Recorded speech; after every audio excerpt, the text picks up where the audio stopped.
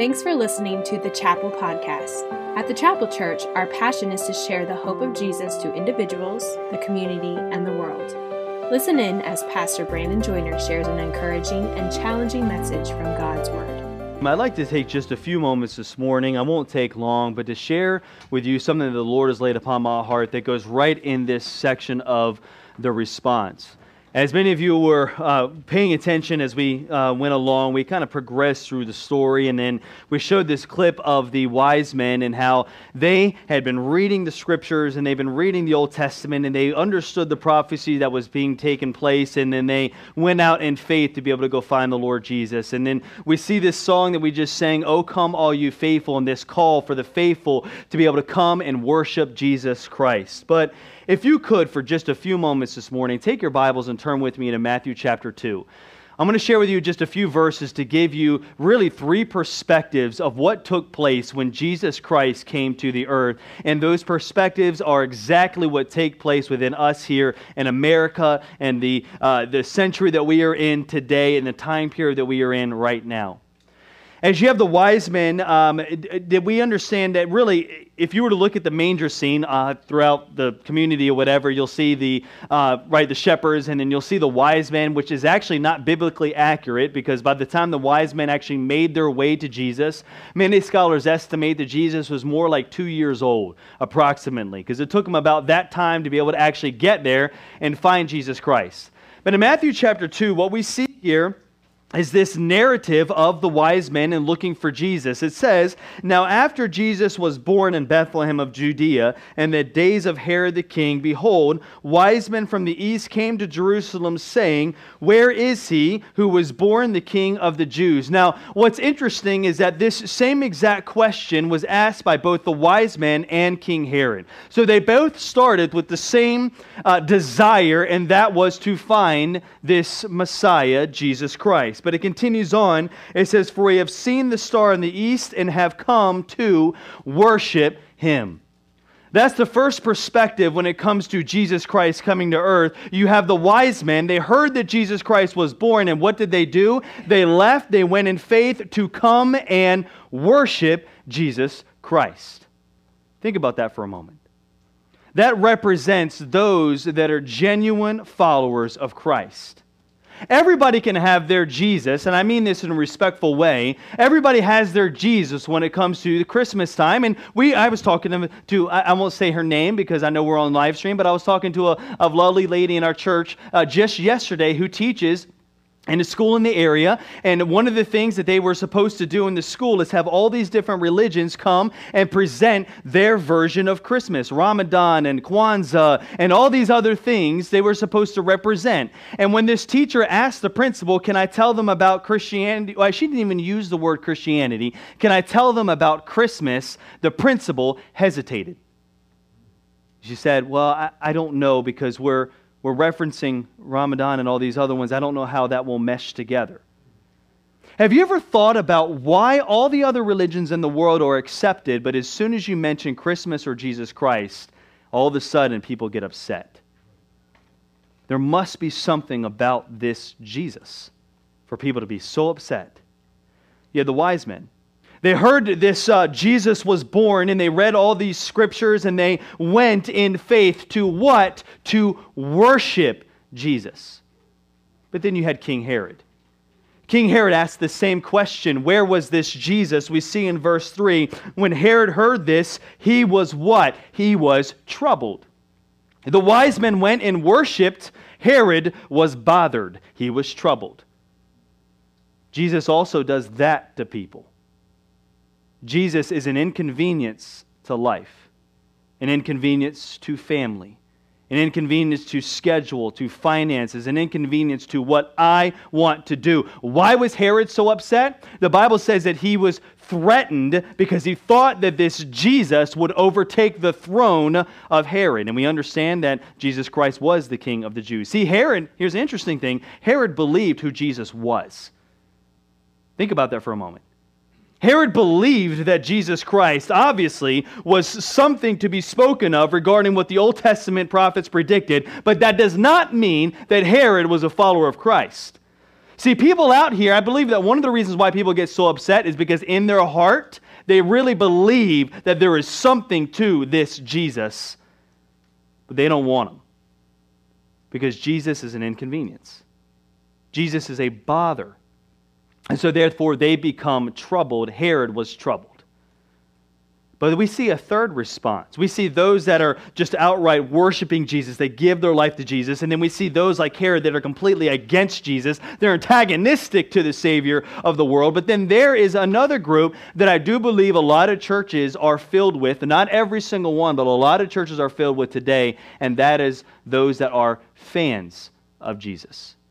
Take your Bibles and flip over very quickly to John chapter 6. John chapter 6. In John chapter 6, we see Jesus, he had gained a huge following of people. If you were to think about it in our day terms, he could go like what Billy Graham did back in the day, and he would pack out stadiums with his teaching. People would flock towards him. He was the most popular person alive during his earthly ministry. People flocked from all over the region to find this Jesus. It appeared from a world standpoint that this man Jesus was truly successful. He was one of the most dynamic leaders that ever lived. He was a man that was certainly worth, at least the world's eyes, following, tweeting, Instagramming. This man Jesus had it all together.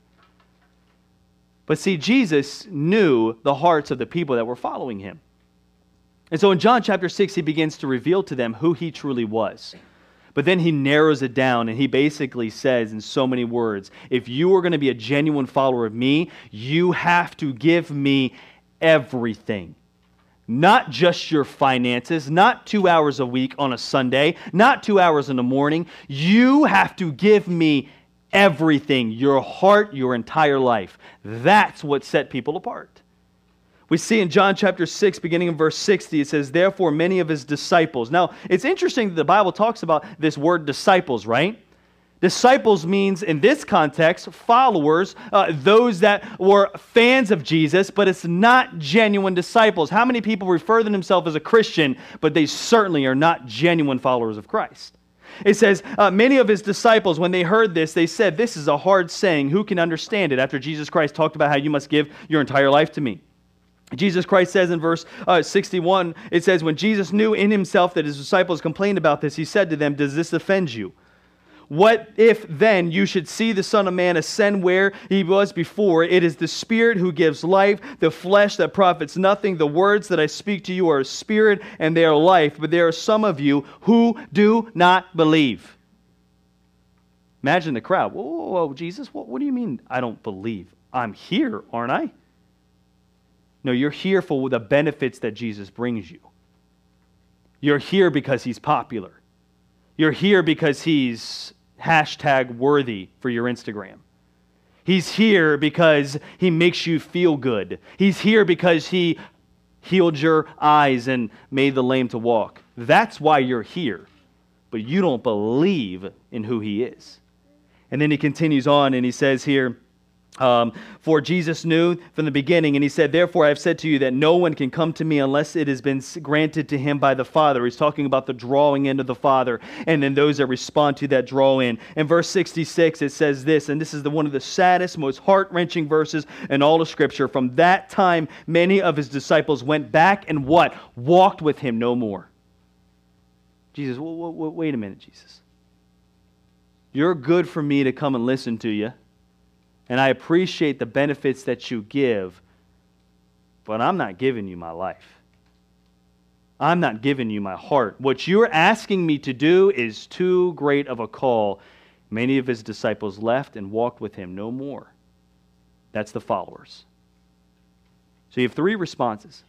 You have the wise men who left everything that they were comfortable with, everything that they knew and that they were familiar with, and even their own status themselves, and they went to find this baby Jesus, and they fell down and they worshiped him.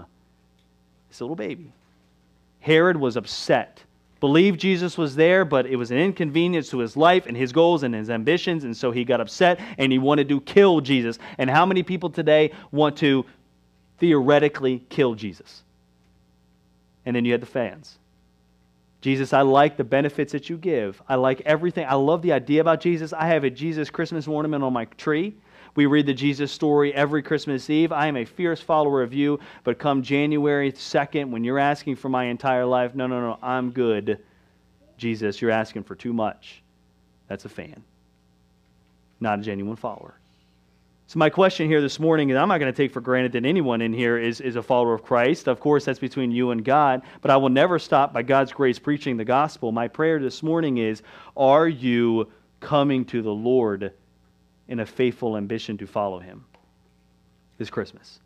Have you given Jesus everything? Look at our society today. Look at church across the board today. Not just ours, across the board. Look at the fluctuation of attendance, and I know there's several different reports of people leaving the church and this, that, and the other, fill in the blank. It's not because Christianity is dying out. It's because Christianity for many people was never in their heart to begin with. They like the benefits.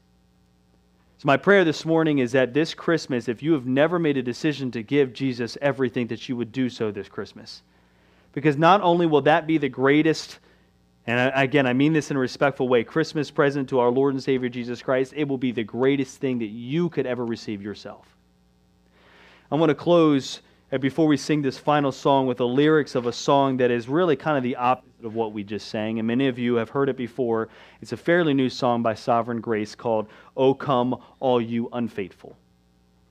The lyrics go like this: "O come, all you unfaithful, come weak and stable, come, know you are not alone. O come, barren and waiting ones, weary of praying, come, see what your God has done. Christ is born, Christ is born, Christ is born for you."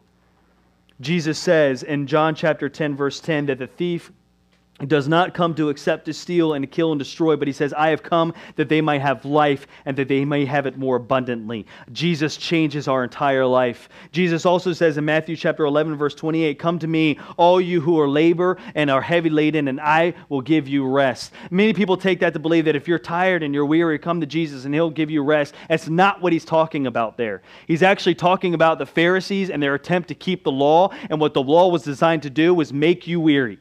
You can't keep the law. I can't keep the law. Jesus says, stop trying. Come to me and I will give you rest. Because my burden, the grace that I offer, is the only thing that will give you rest. But yet so many people reject that. My prayer this morning is that this Christmas, if you've never given your heart and your life to Christ, that you would give it to Him today.